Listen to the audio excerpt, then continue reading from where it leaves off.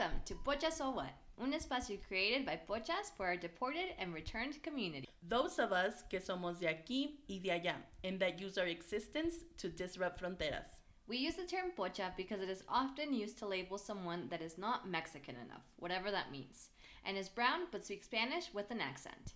Para nosotras, owning the term means embracing our multiple identities and cultures. Pocha So What is the outcome of two lives that crossed paths in the exact time they were meant. We invite you to join us in the tsunami of life in which we're juggling la vida across fronteras. Pocha So What? Pochas y qué?